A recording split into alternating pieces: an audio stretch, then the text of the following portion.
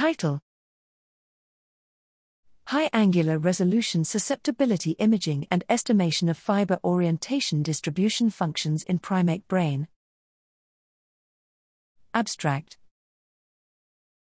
Uncovering brain tissue microstructure including axonal characteristics is a major neuroimaging research focus. Within this scope, anisotropic properties of magnetic susceptibility in white matter have been successfully employed to estimate primary axonal trajectories using monotensorial models.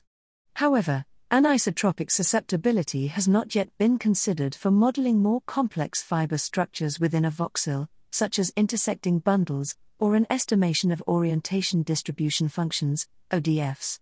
This information is routinely obtained by high angular resolution diffusion imaging, HARDI, techniques.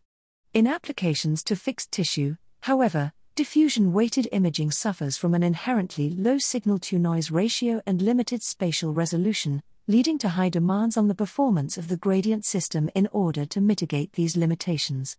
In the current work, high angular resolution susceptibility imaging, HARSI, is proposed as a novel, phase-based methodology to estimate ODFs. A multiple gradient echo dataset was acquired in an entire fixed chimpanzee brain at 61 orientations by reorienting the specimen in the magnetic field. The constant solid angle method was adapted for estimating phase-based ODFs. HARDI data were also acquired for comparison. HARSI yielded information on whole brain fiber architecture, including identification of peaks of multiple bundles that resembled features of the HARDI results.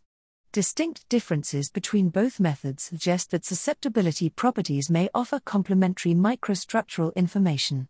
These proof-of-concept results indicate a potential to study the axonal organization in postmortem primate and human brain at high resolution.